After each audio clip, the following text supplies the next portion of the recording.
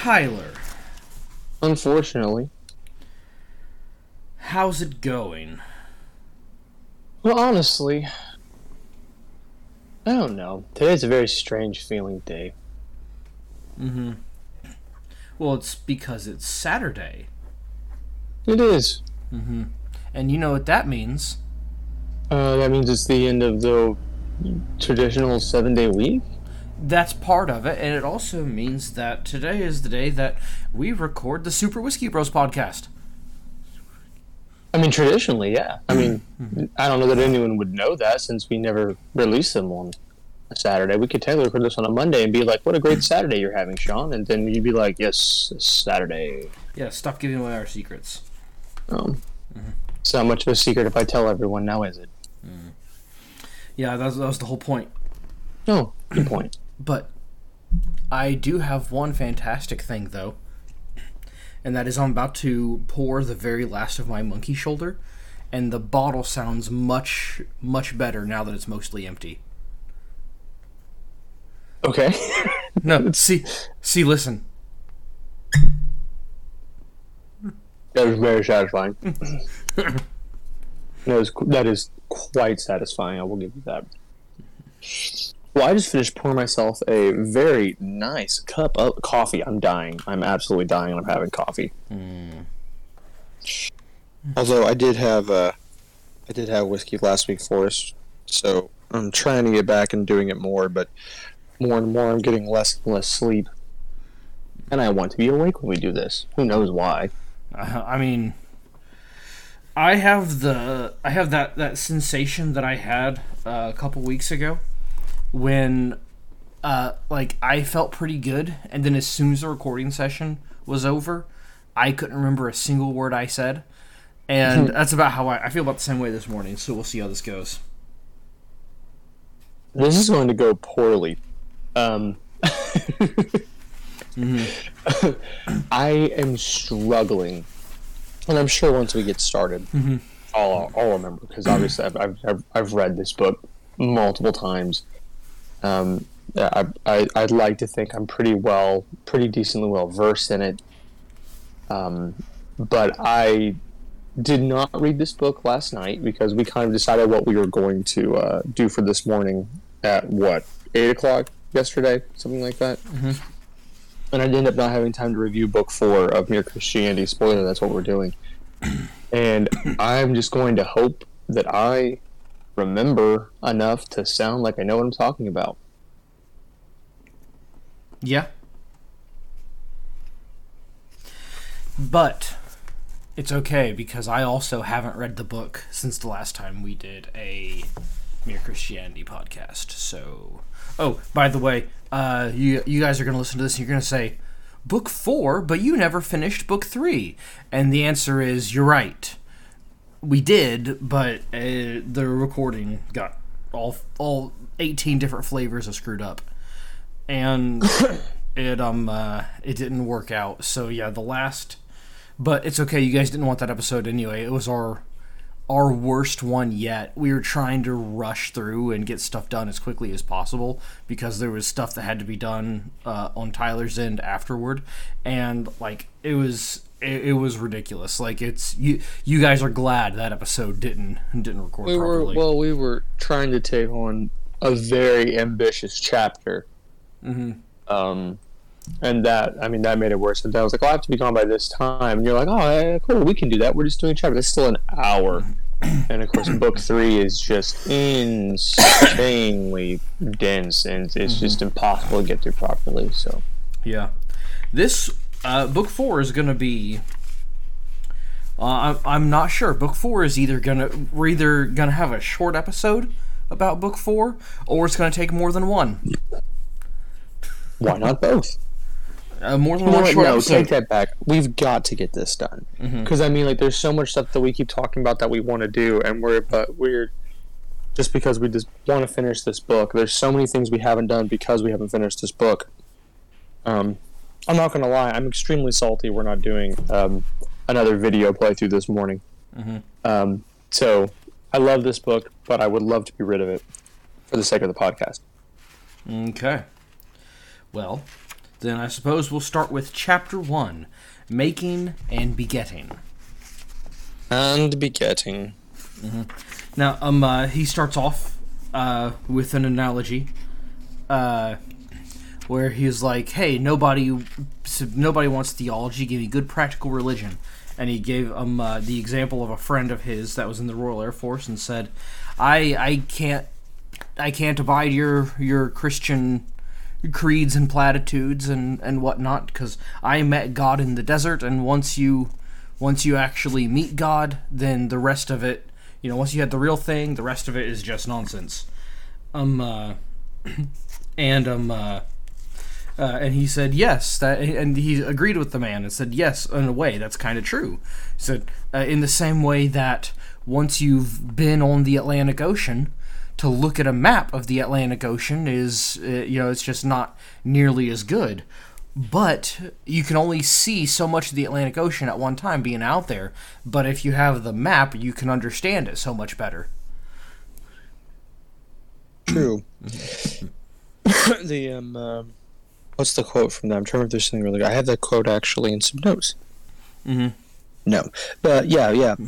This is a really interesting this was an interesting thing to me, because when I first read Mere Christianity, there wasn't a whole lot of people, authors I should say, that I dove into that really hit this particular thing very hard, because I feel like a lot of or at least all the Christians that I've talked to, they either have no real diving of like actually getting into theology like Lewis is at all, or they do it in that kind of scholarly, pretentious sort of way. And I hate both sides of it. So I guess I had not read a lot about theology that, or not dug into theology in a way that I wasn't getting annoyed with it, just because it's one of those two things. And the way he's approaching defining it, I was even having a good time with. But obviously, this entire chapter is great. Yeah. That entire rambling sentence was just to say Lewis is the only reason why I've ever enjoyed theology, because everyone else I've encountered in churches and when I went to Liberty University, which is Jerry Falwell's college, I took courses in theology there, and I hated every second of it. But I loved reading this book 1,000 times more than I did talking to anyone or doing college courses up until that point. Yeah. So I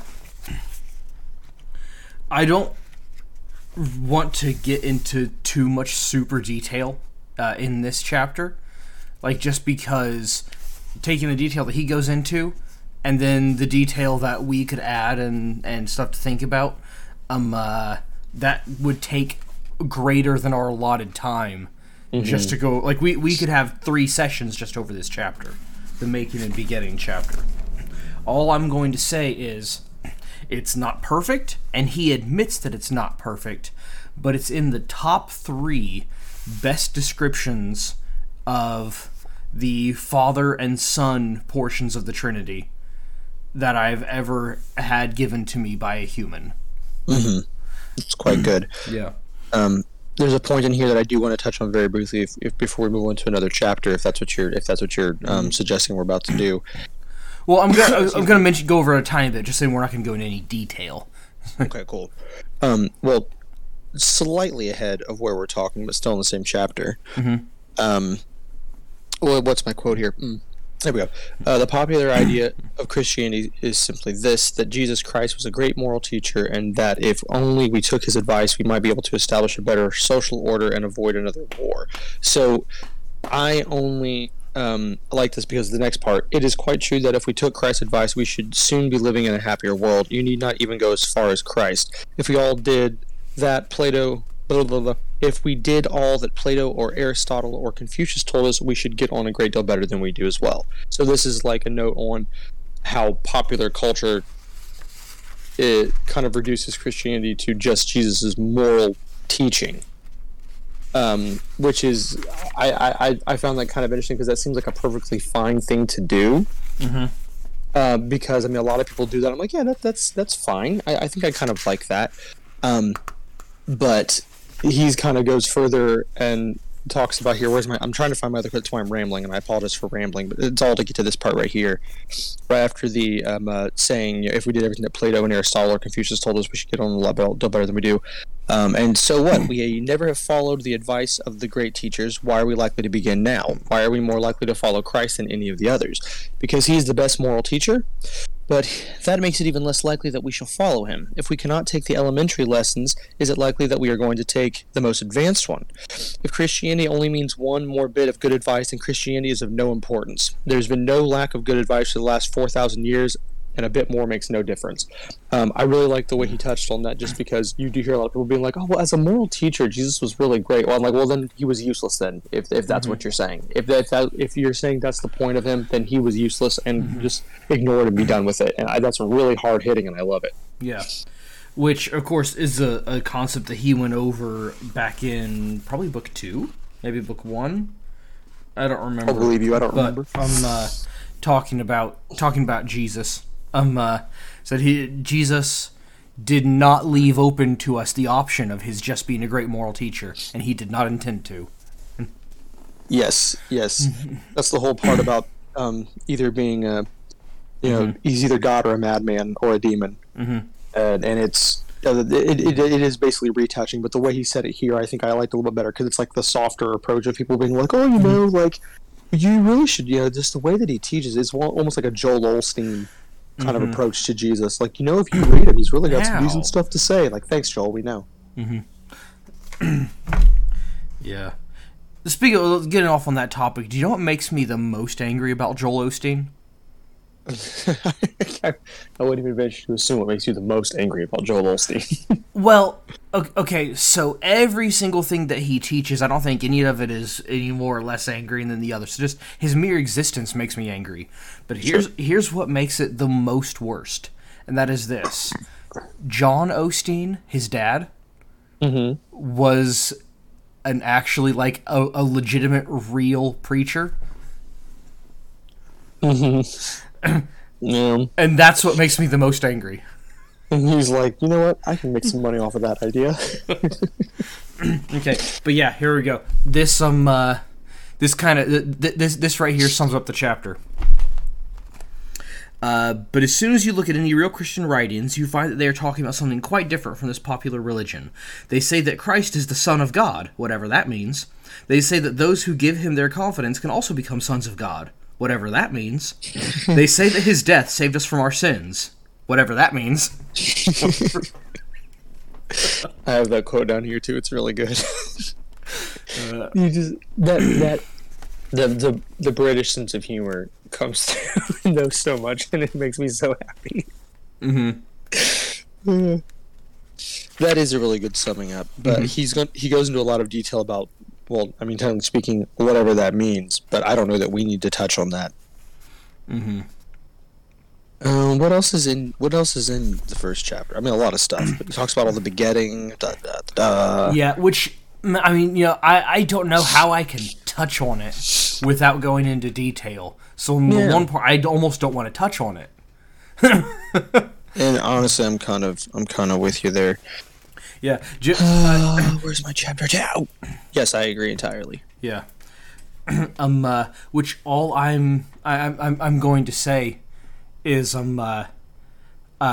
Jesus, the man, of course, the Son of God, but also, so like here's why it's confusing and why his description is great. I'm gonna give you guys enough of a description just to confuse you. And most people don't admit this when they're trying to do this, but I have a reason for it. I am trying to confuse you. And the reason why I'm trying to confuse you is because then you're like, I don't get it, and then you'll grab this book and read it, and you'll... because we want you guys to read this. So here's all I'm going to say on this part, and of course Tyler can say more if he wants, but here's all I'm going to say on this part. We know that Christ is the literal Son of God because that's kind of how it says in the Bible. He's begotten. Not literal son necessarily, though, in the way that we think of son, Because think about this from the Bible. We know that the Father is the one who, as C.S. Lewis says, begat the Son. Well, it also has in the Bible, but I'm using, because, we're referencing C.S. Lewis right now. But, so we know that the Father begat the Son. But also, if it were a literal father-son relationship, how we see the father-son relationship, my relationship with my son, and so on, then that wouldn't quite be the case. Because when Jesus was conceived, the angel talking to Mary said, "That which is in her is conceived of the Holy Ghost," which means that if the Father was as we view the father-son relationship, we were viewing a literal father-son relationship in this case, then the Holy Ghost would be the Father, not the Father. So there we go. I've intentionally confused everyone just to make you read. Not because I want you to be confused. I want you to hear what I say, get confused, and then go figure it out for yourself. Whoa. No, I don't want to say anything else about that. Chapter 2. Okay. Chapter 2. The three-personal God.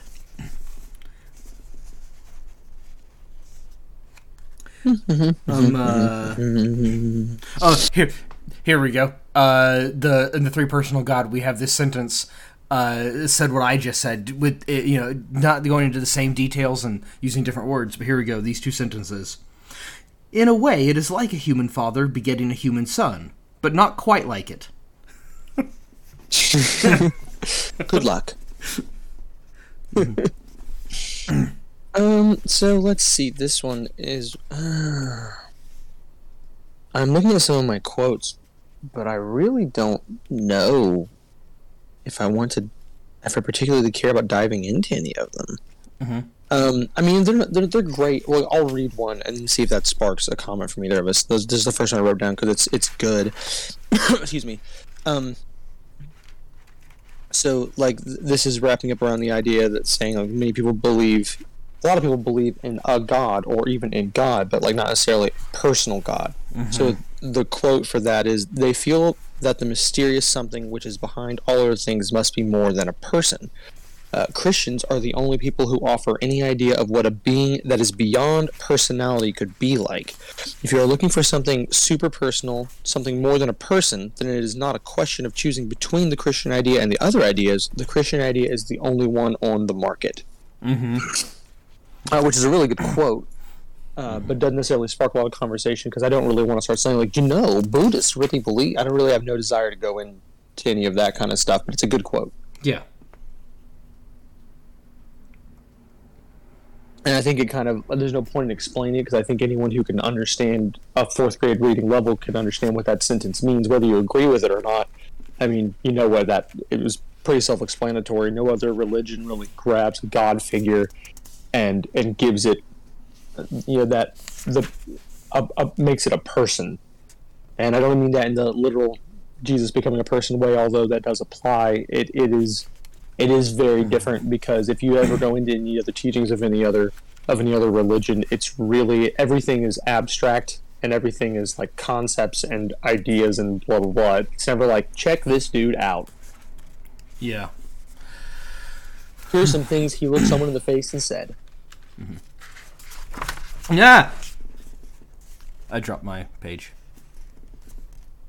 Sounds like you tore your book open. That's not a quote I wanted. That's not... Yeah, I'm looking at a lot of this, and, I mean... I don't know. Say something. I'm trying to look through my quotes to find something that I actually want to talk about. This chapter is great, but... I mean, it's more just please go read it chapter than us talk about a chapter. Yeah, I guess I'll give his figures analogy out of it, and then that'll sum up the need to read quite easily. To read. Mm-hmm. A world of one dimension would be a straight line. In a two-dimensional world, you still get straight lines, but many lines make one figure. In a three-dimensional world, you still get figures, but many figures make one solid body. In other words, as you advance to more real and more complicated levels, You do not leave behind the things... Oh, you do not leave behind you the things you found on the simpler levels. You still have them, but combined in new ways, in ways you could not imagine if you knew only the simpler levels. Now, the Christian account of God involves just the same principle. Yeah, that is a very uncomplex way of describing something extremely complex, and you could technically leave it at that for the majority of people, and that would be like, okay, good enough. That's the it's too heavy for you to carry, so let me carry it sort of analogy, but I like it.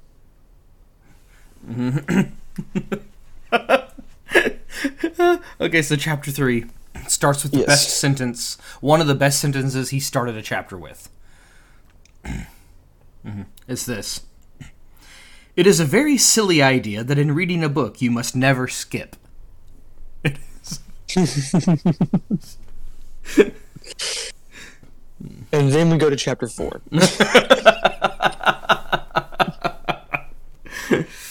That would be funny.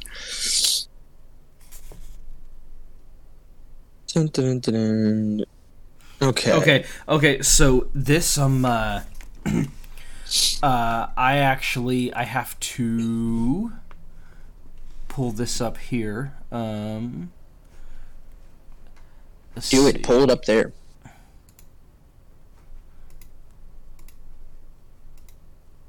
Oh crap. Do you want me to read a quote that I like while you're doing that? Because there was a quote in here that I do enjoy a lot. Yeah.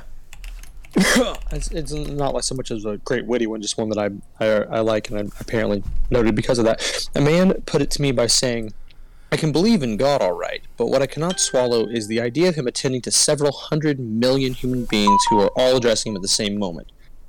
Most of us can imagine God attending to any number of applicants if only they came one by one and he had an endless time to do it in. So what is really at the back of this difficulty is the idea of God having to fit too many things into one moment of time.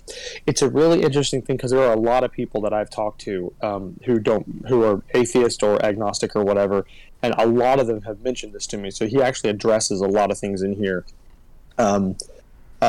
But it's a lot of those types of those issues in here. But this is one of those things where if you're talking to someone, you have to kind of get, if you're debating someone about this or just having a conversation, this is like the thing that's like, look, if you don't believe in anything that's in the Bible, don't use things that are in the Bible and you act like you're confused by them. Because I mean, like if you're going to say I don't believe in an omnipresent, omnipotent God, then the first thing you're going to say is something like, well, if the Bible says this, then I'm like, no, you're just saying you don't believe in it and then using it to convolute your own statement.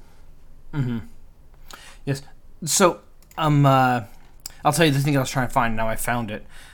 You won't be able to hear this, Tyler, but they will. A portion of this chapter. I am going to let C.S. Lewis read in his own words. I wish I could hear it.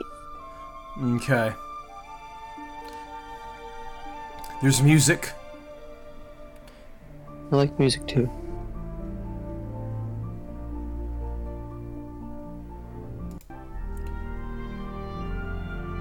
Okay. C.S. Lewis. In these talks, I've had to say a good deal about prayer.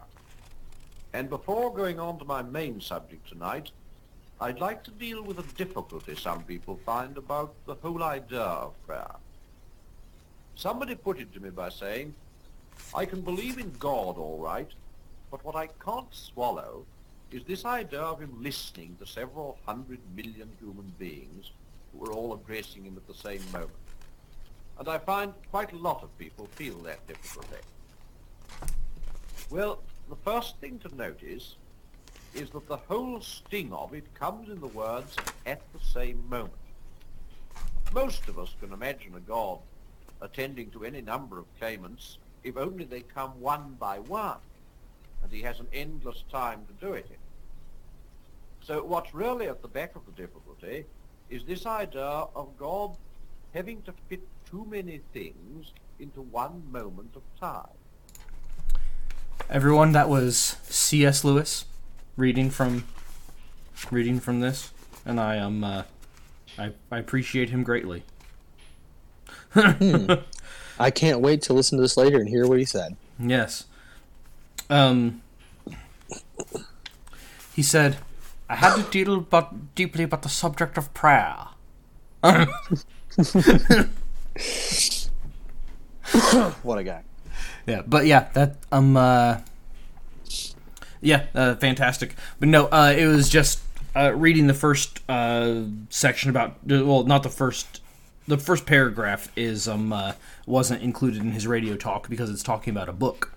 And at the time of the radio broadcast, he had yet to write this book. Mm-hmm. So if that was a little, I don't want to talk about the same thing he was talking about, whatever that is. I genuinely didn't hear it, so I don't know. But yep. So if that's the prayer part, I think the next part is talking about the time stream. Mm-hmm. Which I cut it off right when he was about to start talking about that. So I am not going to lie. So I listened to the audiobook of this before I read the physical book, and which usually means I'm driving when I do this. And I'm just stupid enough that if I'm doing two things at once, some of the denser stuff I can't quite understand as well. I cannot remember how many times I listened to this section before I was like on the same level of understanding what he was trying to say. Because it's technically, once you get it, it's relatively simple, but it's pretty dense. He's talking about how God exists in time. Outside of time, right. And it's a really interesting quote. And I'm going to read the one that confused me because I have it here because this genuinely got me like 3 times before I picked up on the thing. Let's see. Hopefully this isn't too lengthy, but it's a bit long. Suppose I'm writing a novel, which he's done. I write, Mary laid down her work. Next moment came a knock at the door. For Mary, who has to live in the imaginary time of my story, there is no interval between putting down the work and hearing the knock. But I, who am Mary's maker, do not live in that imaginary time at all. Between writing the first half of that sentence and the second, I might sit down for 3 hours and think steadily about Mary. I could think about Mary as if she were the only character in the book and for as long as I pleased, and the hours I spent in doing so would not appear in Mary's time, the time outside the story, at all. Which is the segue into God is not hurried along in the time stream of this universe any more than an author is hurried along in the imaginary time of his own novel. He has infinite attention to spare for each one of us. You are as much alone with him as if you were the only being he had ever created. When Christ died, he died for you individually, just as much as if you had been the only man in the world. Now, that is not complicated. But man, that first part about the author and Mary got me at least 3 times. Yeah, it was.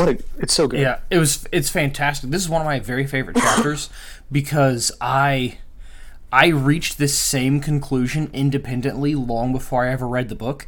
And then I read the book and said, and as I was reading this, I was like, hey, that's the same thing that I realized. Wow, he's saying it so much better. Yeah, because I think there's been several teachers who have been talking about the concept that God must be outside of our perception of time if he is omnipresent. So if he is present at all, he must be constantly present at all points in time. And obviously you can hear that and go, sure. And if you don't think about it, it's easy. If you think about it, it's very difficult. And I think I know it's the same thing as that statement, and have heard. I think Kent Hovind might have been the first person I ever heard talk about it, if I remember my own timeline rightly. I think Kent Hovind was the first person that I ever heard bring it up in a lecture. And I think it made sense then, but I didn't put those two thoughts together with what Lewis was saying until I listened to what Lewis said 3 times. Oh, speaking of which, Hovind is out of jail.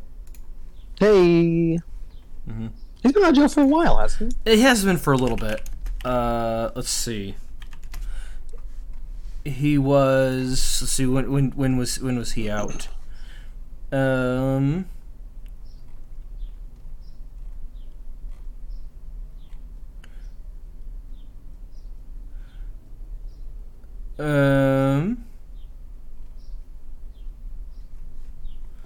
Let's see.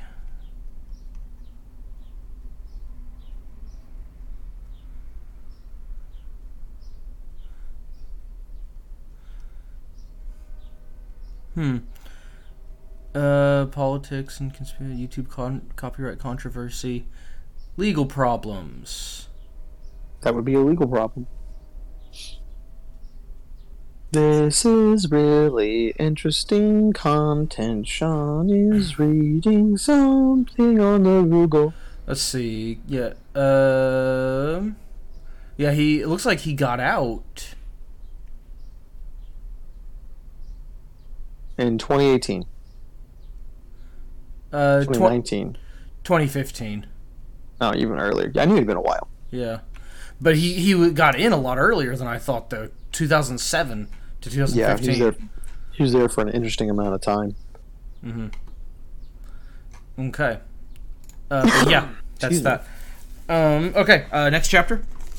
Oh, sure. Yeah, I think that is a pretty good wrap up of what we were talking about. Man, there's more chapters in this book that I remember. I don't remember this chapter at all. The good infection chapter. Let's see what my notes are. Let's look at the beginning-ish. I begin this chapter by asking you to get a certain picture clear in your minds. Imagine two books lying on a table, one on top of the other.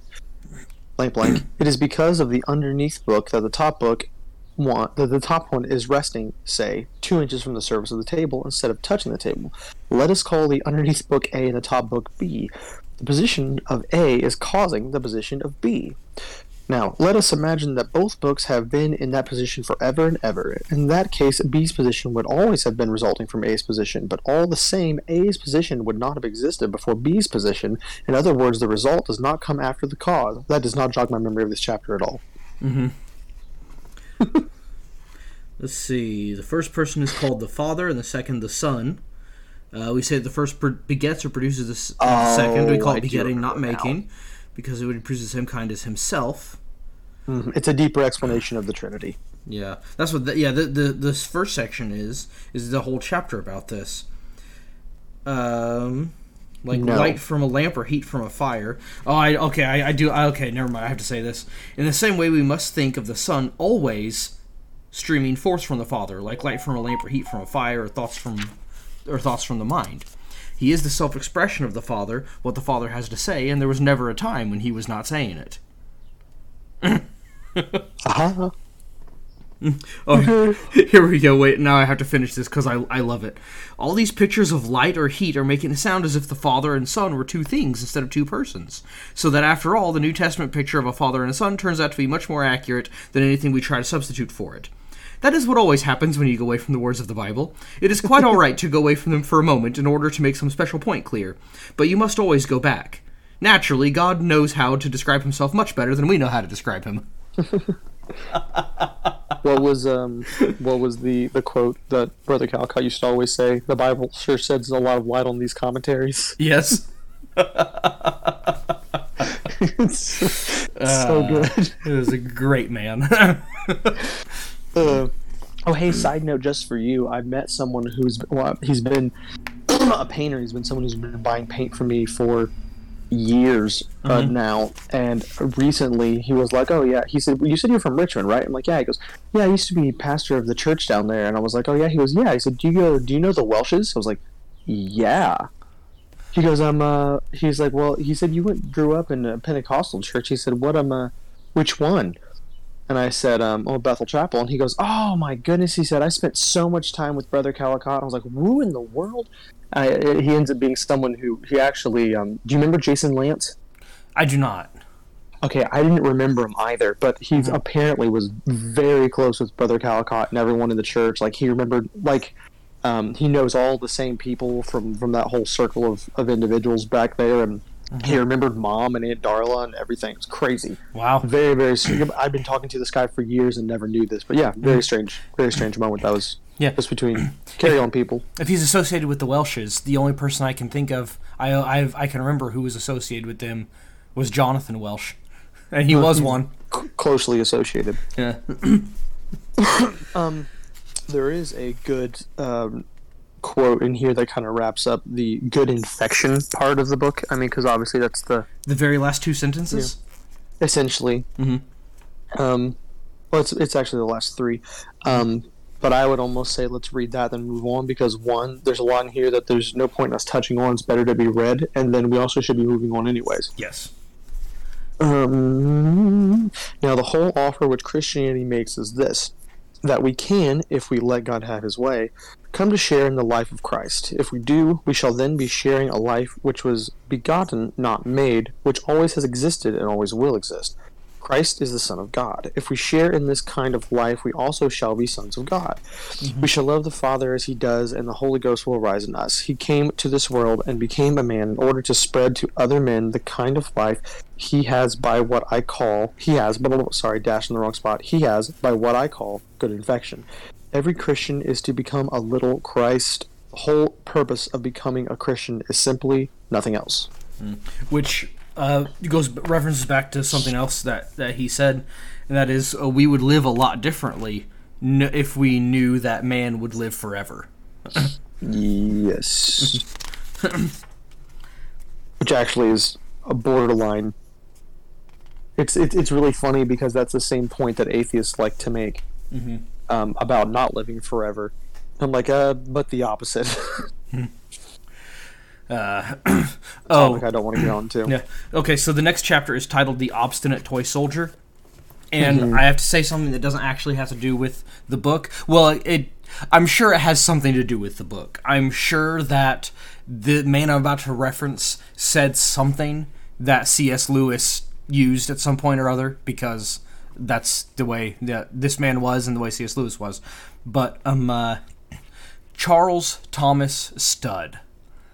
Man was an absolute stud. Yeah. But he said something that made me feel kind of bad. And that was this. It was a book that he wrote. A book that he wrote in the 1870s, I believe. And he wrote the book because the book was called Chocolate Soldiers. And it was about the chocolate soldier, which was it's a perfectly fine, good model of a soldier. It looks like a soldier, sure seems like a soldier, but as soon as you apply heat, he melts. And he was talking about the reason why he wrote the book. And he said the reason why he wrote the book. Keep in mind, this was in the 1870s. And he said, because the church today, and this is him saying 1870, is full of mamby-pamby chocolate soldiers, weak men who won't stand up to anything, and we need to put a stop to it. And I thought, wow, if he said that in 1870, what would he say today?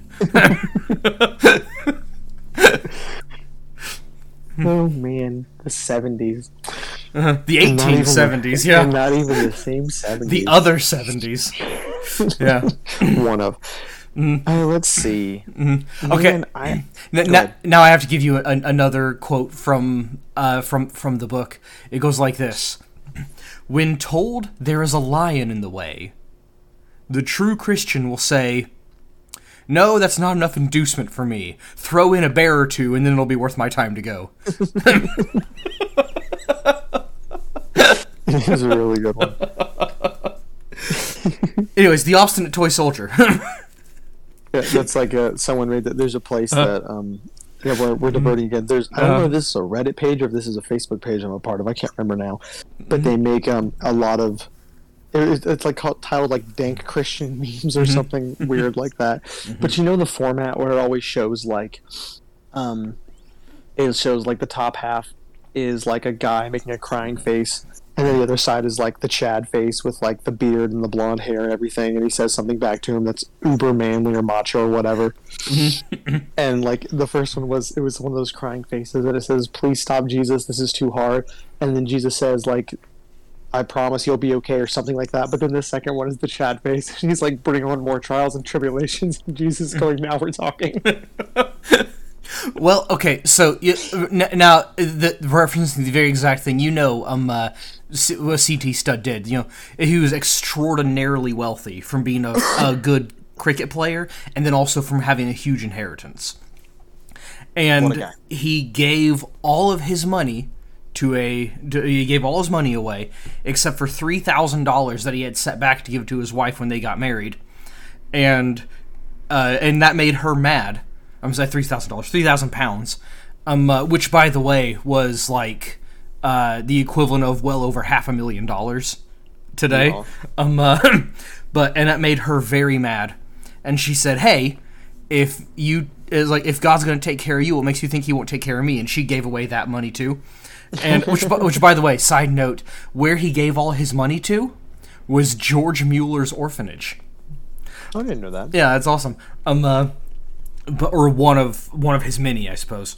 But he and then he said later, then they would get low on money from time to time, and he was quoted once as saying, talking to his wife, as saying, "My dear, the funds are low again.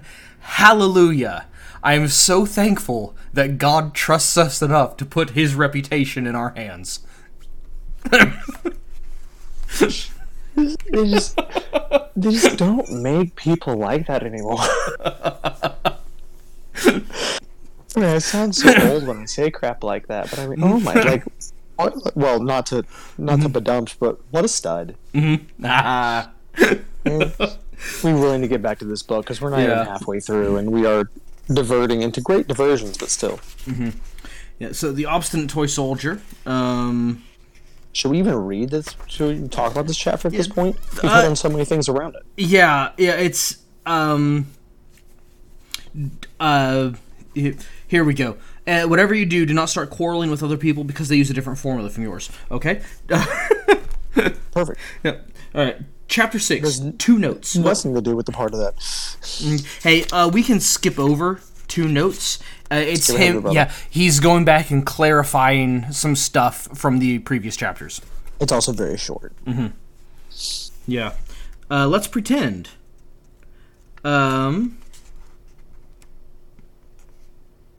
Hold on, I have to read. Okay, I have to read this. Here we go. May I once again start by putting 2 pictures, or 2 stories, rather, into your minds? One is a story you have all read called Beauty and the Beast. The girl, you remember, had to marry a monster for some reason. And she did. She kissed it as if it were a man. And then, much to her relief, it really turned out into a man and all went well. Much to her relief. He also parallels the story about the guy in the mask and everything, which doesn't matter, but it's worth mentioning. Let's see. What in here? I don't remember this chapter at all. Not even a little bit. It's the pretending chapter. Here we go. I'll read this. It'll sum up the chapter, and then you can decide how much detail we go into after that. Here we go. Talking about the Lord's Prayer. Its very first words are, "Our Father."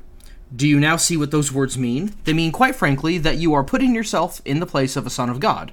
To put it bluntly, you are dressing up as Christ. If you like, you are pretending. Because, of course, the moment you realize what the words mean, you realize that you are not a son of God. You are not a being like the Son of God, whose will and interests are at one with those of the Father. You are a bundle of self-centered fears, hopes, greeds, jealousies, and self-conceits, all doomed to death. So that, in a way, this dressing up as Christ is a piece of outrageous cheek. But the odd thing is that he has ordered us to do it. I have that quote down here, but I've forgotten. I don't remember the context and the rest of... I'm sure it's just him describing that in better detail, because that's what most of these chapters are. There is, like, let's make one... I'll make one point from here, just because it's him doing his describing thing a little better. Where is it at? I know I have. Surely I do. Here we go. When you are not feeling particularly friendly, but know you ought to be, the best thing you can do very often is to put on a friendly manner and behave as if you were a nicer person than you actually are, me every day. And in a few minutes, as we have all noticed, you will be really feeling friendlier than you were. Very often the only way to get a quality in result is to start behaving as if you had it already. So that's kind of just a good example of what you just said. Yeah, and that, of course... you guys will notice parallels. Any Christians who are listening will notice this parallel. Any non-Christians who have read the book or who have listened to our previous podcast will also notice this parallel. Going back to the loving your enemy bit, or loving your neighbor, loving whoever. And that is, if you find that you do not love your neighbor, act as if you did love him, and you will find before too long that you have grown to love him. Excuse me. This is a very interesting thing, and I can definitely say that this is a very hard thing to understand if you haven't actually gone through with it. The number of times I can think of people that I genuinely cannot stand, that I genuinely do not like. Maybe it's because what they stand for, who they are, what they do, maybe what they've done to me personally. If you take each interaction and just, even if it's just being civil and polite and like just doing that, the change in the way you think about that person is kind of astounding. And I think people can kind of see a parallel of this when they're thinking about anyone they've seen do something really wrong in, let's say, the news, and then like the more and more you hear bad stuff about that person, the more and more you're going to be like, oh, it's negative, there's more negativity, we're being more negative. And then if you flip that over and go through all the positive stuff, you're slowly going to be like more and more positive about it. It's all about he's basically saying it's all about the mindset. If you are going to put yourself in the proper mindset and act in the proper way, you are eventually going to be lined up more positive and more properly. Which, on the one hand, your reference, that's because we're receiving more information to one or the other. If all I hear about a person is good, then I will think good things of that person. If all I hear about him is bad, then I will think bad things about him because that's all the information I have. Whereas it is, the same result, but a slightly different reason for it, and I want to point out the reason because it's very important.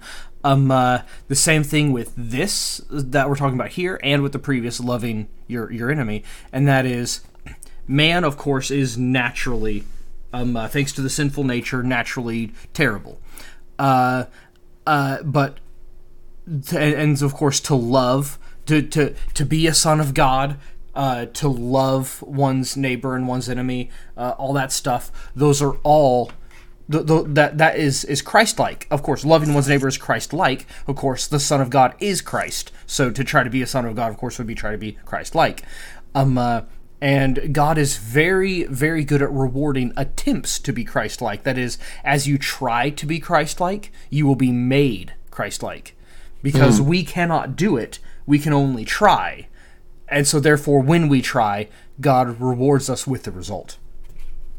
This kind of ties loosely, not loosely, ties pretty well into his talks about repentance. The person said, the perfect repentant, of course, was someone who has the ability to repent and therefore doesn't exist. It's the act of repenting and the mindset of repenting. Yep. So the next chapter is just a couple pages, and it's the chapter is a question: is Christianity hard or easy? Yeah, is Christianity hard or easy? And the answer to that question is yes.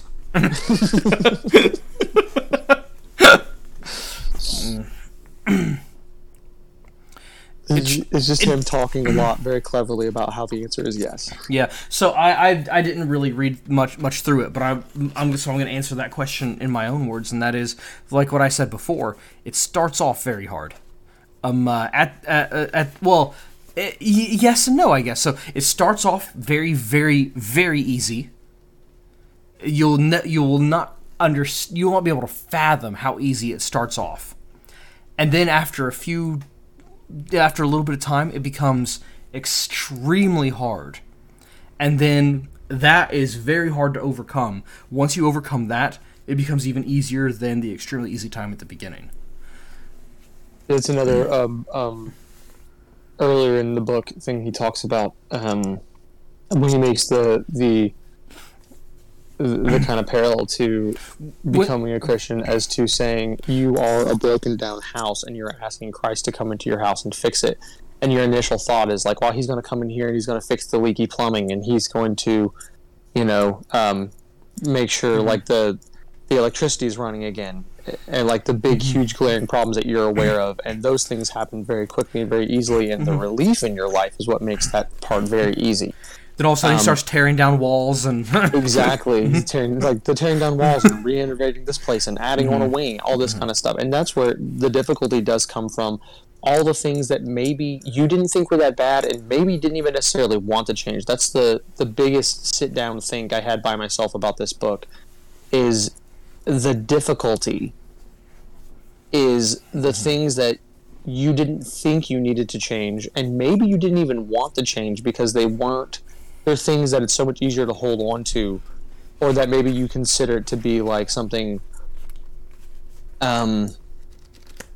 Okay, I wasn't going to give this analogy, but I think I'm going to because it just sums it up so well. I won't be too specific though. There's a very particular individual in my life who I obviously have a huge issue with as a person, and what this person does and things this person has done. Ah, yes. And yeah, we don't have to get too specific, but Sean knows what the situation is, I'm sure. And it was very, very difficult to not be like, okay, something bad is happening to this person. Well, good. They deserve to have that thing bad happen to them. I'm glad they're suffering for things that have happened to them that are bad. And it's almost like I didn't want to feel the pangs of, that's wrong. That's absolutely wrong.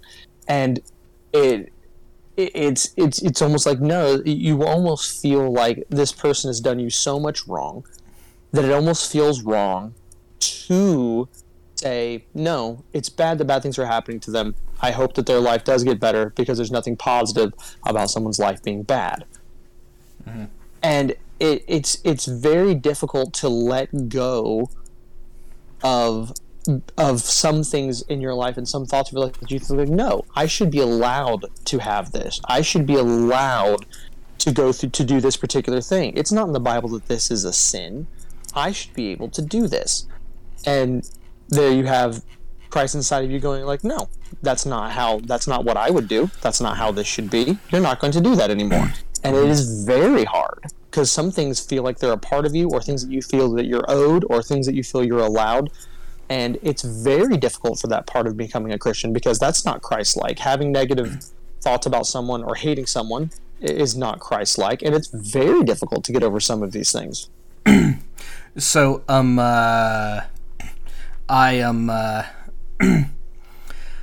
there was a time when I wished bad things on you, and I prayed that bad things would happen to you, and I asked others to help me pray that bad things would happen to you. However,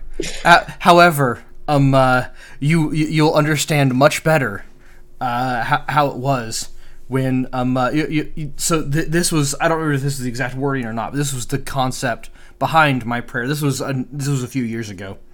My prayer went something like this: God, take Tyler's life and make it miserable. Stack trouble and trouble and trouble on top of him. Have as many bad things happen to him as you can until he reaches the point when he has absolutely no way out and he has to turn to you.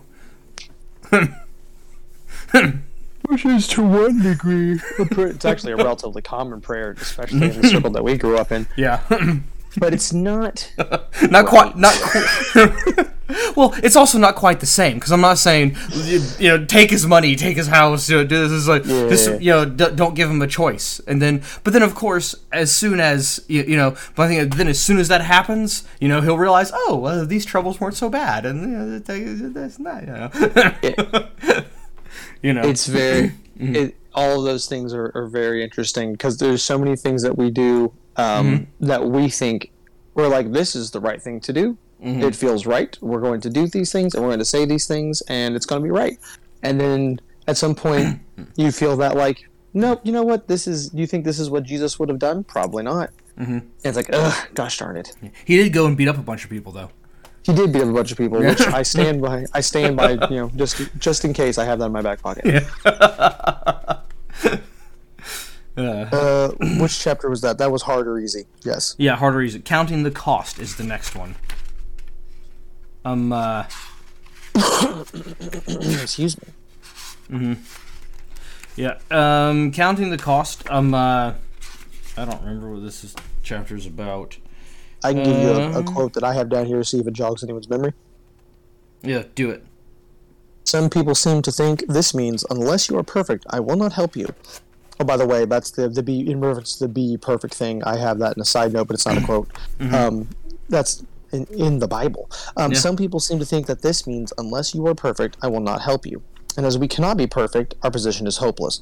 But I do not think he did mean that. I think he meant the only help I will give is to help to become perfect. You may want something less, but I will give you nothing less. And that ties into what we were just talking about how the whole thing of being like, oh, we're going to fix this thing and this thing. And God's like, nope, we're going for perfection. We're fixing all the things. You're getting crown molding. Mm-hmm. That was funny. Screw you. Yeah. Well, it was funny. I wasn't paying quite enough attention to laugh, and that was my fault. I was reading the next bit here. We have the command be perfect is not idealistic gas, nor is it a command to do the impossible. He is going to make us into creatures that can obey that command. I think that's... Is that right before or right after the talk about the dentist? Right before. No, it's after. So it's towards the very end. Oh, well then never mind. That's a really good wrap-up.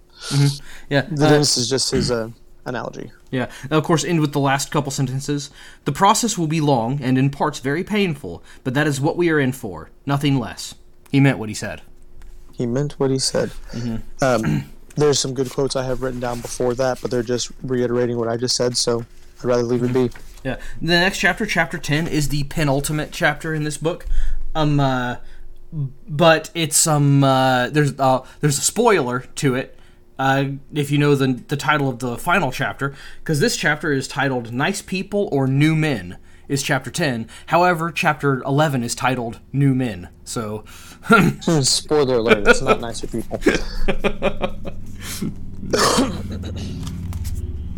Also, if you had to be a nice person to be a Christian, like, good Lord, what would we be doing? No. I know. Sad thoughts. Mm-hmm. We're so bubbly and full of joy. I'm trying to find... Where's my quote in here that I liked? I know I had one in here that I liked.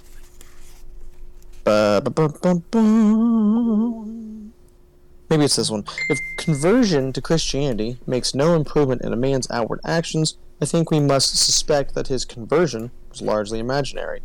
Jump. Fine feelings, new insights, greater interest in religion mean nothing unless they make our actual behavior better. Just as an illness feeling better is not much good if the thermometer shows that your temperature is still going up. Christ told us to judge by results. When we Christians behave badly or fail to behave well, we are making Christianity unbelievable to the outside world. Our careless lives set the outer world talking, and we give them grounds for talking in a way that throws doubt on the truth of Christianity itself. But there is another way of demanding results in which the outer world may be quite illogical. They should see the whole world neatly divided into two camps, Christian and non-Christian, and that all the people in the first camp at any given moment should be obviously nicer than all the people in the second. Oof. Mm-hmm. There's a lot of really good stuff after that, but I'd just be reading and reading and reading. Yeah, so going right after what you just read, we have this piece here, and it's worth saying. It's worth saying. So, in the first place, the situation in the actual world is much more complicated than that. The world does not consist of 100% Christians and 100% non-Christians. There are people, a great many of them, who are slowly ceasing to be Christians, but who still call themselves by that name. Some of them are clergymen. Oof. Oh, Lewis. Mm-hmm. I'm not being silent for any other reason. I'm trying to find a good breakdown here. Here we go.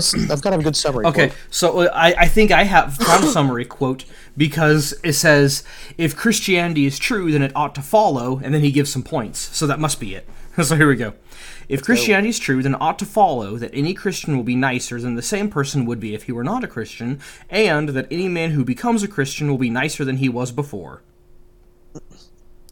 Just as in the same way that if the advertisements of White Smiles toothpaste are true, it ought to follow that anyone who uses it will have a better teeth than the same person would if he did not use it, and that if anyone begins to use it, his teeth will improve.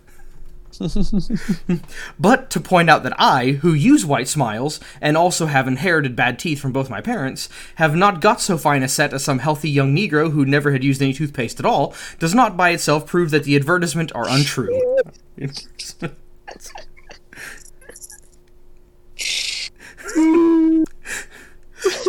Christian Miss Bates may have an unkinder tongue than unbelieving Dick Foreskin, Dick Firkin.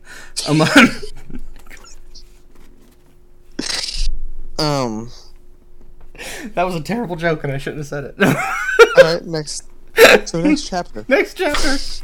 The 19th century was wild, man. It was the 20th.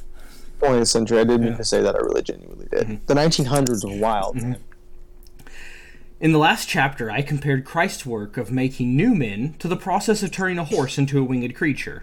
Hey, he did that in his book. That was a book. Yeah, he did. He talked about that. It was a strawberry. And he turned into a Pegasus. Fledge. He flew kids. They flew him to the place with the apples. Which, by the way, Anyways. what an unoriginal name for something that sprouts wings. I know. Fledge. Well, this was a children's book, Sean. Yeah. I guess, I mean, I say unoriginal. No, it's not unoriginal. It was intentional. It was original. No one else had done that. I cannot call anything by C.S. Lewis truly unoriginal. It's also worth mentioning that, like, that same dry British style sense of humor is like when he's in these stories. Side note to everything we're saying. Sorry. He'll be going with a part of the story or a quote, and then there's like, the little sentences he puts in there that is basically the author saying something like, Jill blah blah blah blah blah blah blah, and then like that little author's note in there, and it'll always be like, this thing happened, something over here, this other stuff. How original. And then he goes on to something else. Like, he's making fun of himself, and it's beautiful, and I love it. Okay, here we go. Now back to my hunch. Yep. The new man. Ahem.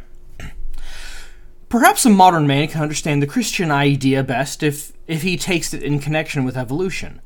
Everyone now knows about evolution, though of course some educated people disbelieve it. Everyone has been told that man has evolved from lower types of life. Consequently, people often wonder, what is the next step? When is the thing beyond man going to appear?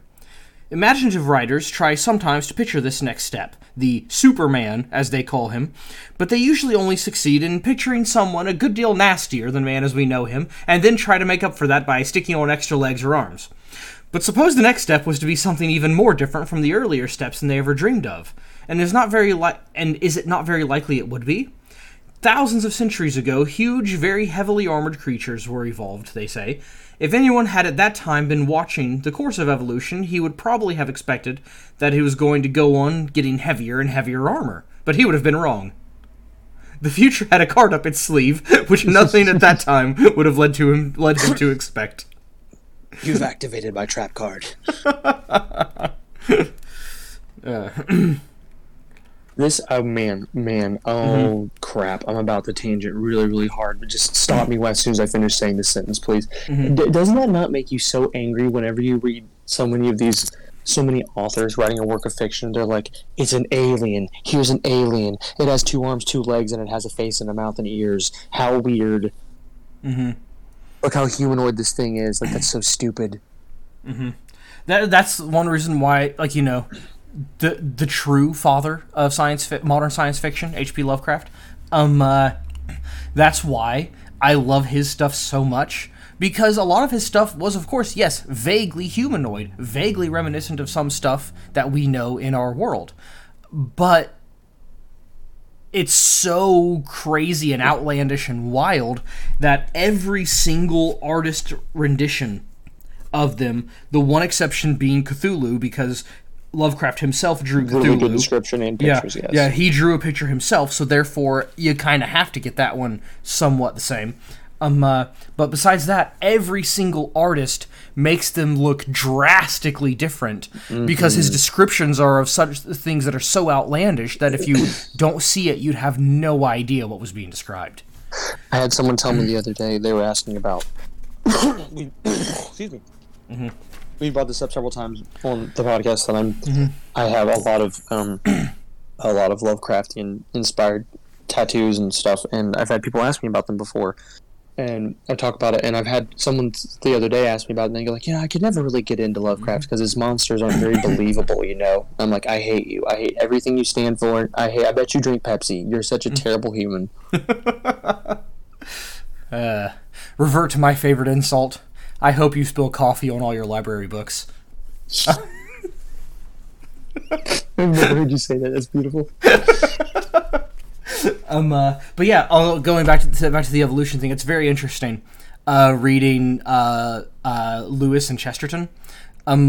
C.S. Lewis, that's something that I think he struggled with a lot, because when he was an atheist, of course, he was a staunch believer in evolution, and it still made sense to him even after he became a Christian. So he struggled with, is it true or is it not?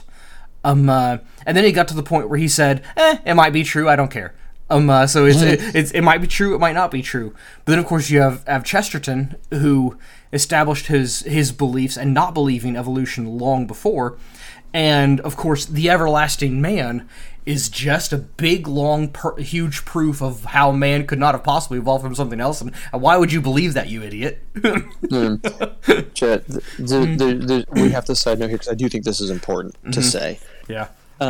So I find that a lot of people who are atheists, or we'll just say people who have strong beliefs that that the version of creation in the Bible is completely illegitimate, and that the way that we read it in a textbook for high school is completely legitimate. There are some steps that I would say I think everyone should do this. So when I had a lot of problems, and this is probably like in my late teens, very early 20s, I think at some point I realized I've never really been questioning anything that I've ever believed in. I've always just believed it.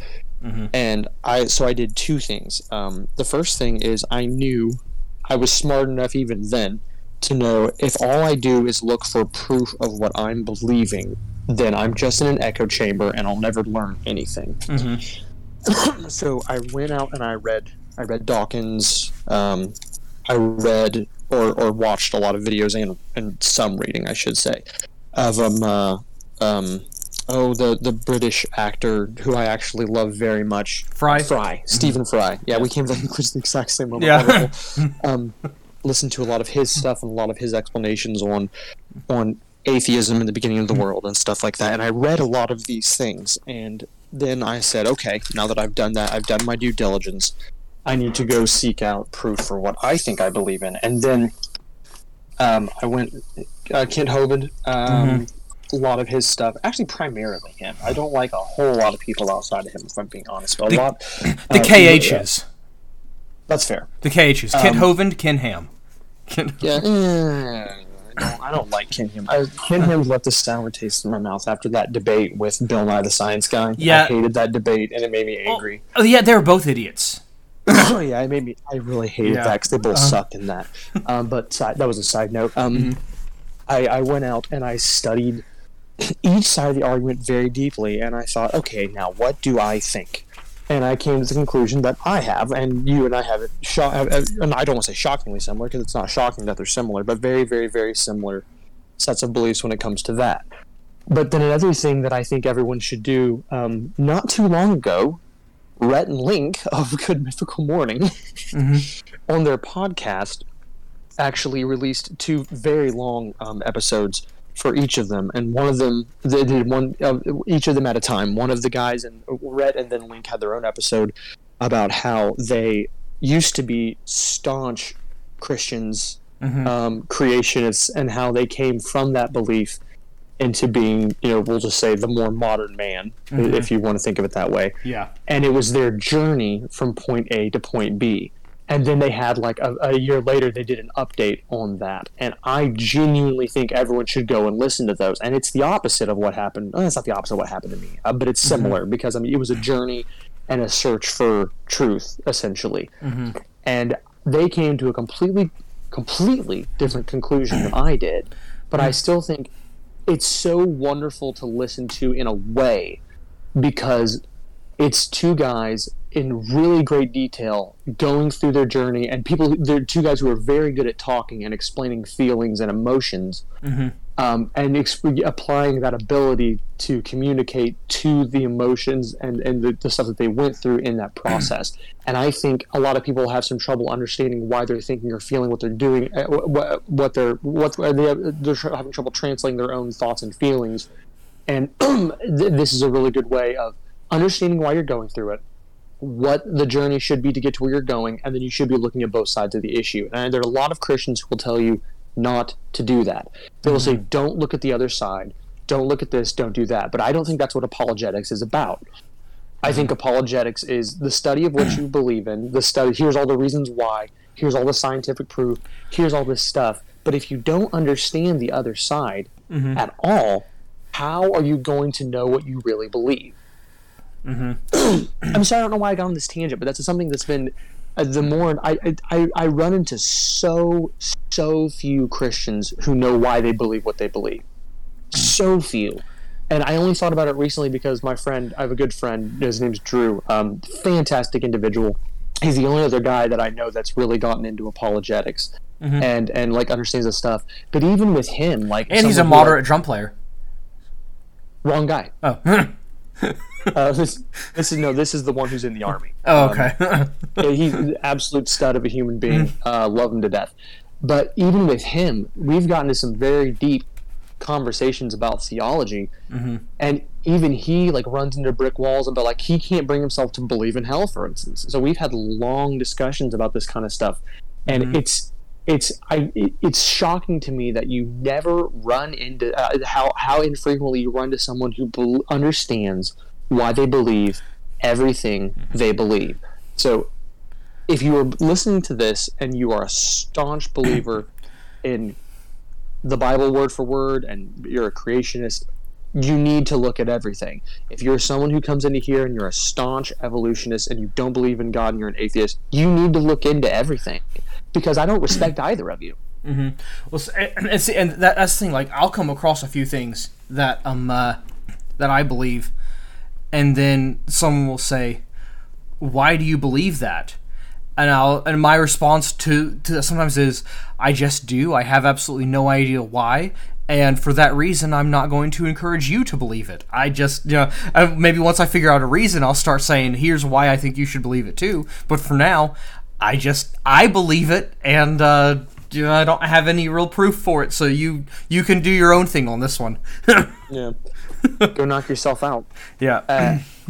It's those people who like come at me. Like, I work with two people who aggressively have an opinion. And they have no grounds for why they have their belief systems and why they believe in what they believe. If they are even remotely challenged, they are done. Immediately angry and frustrated because they realize that because you're calling them out and you put them in a corner because they have no reason to believe, no reason for why they believe what they believe. It's mostly political, but that's beside the point. They'll be like, it's this thing and it's terrible and it's this thing. I'm like, why? Instant anger. Yeah, one All time of you can do that suck. You suck. Yeah, I can't remember who my friend was in this context, but a friend and I were arguing against something that we believed to someone who also believed it, but we wanted him to give answer why it was true.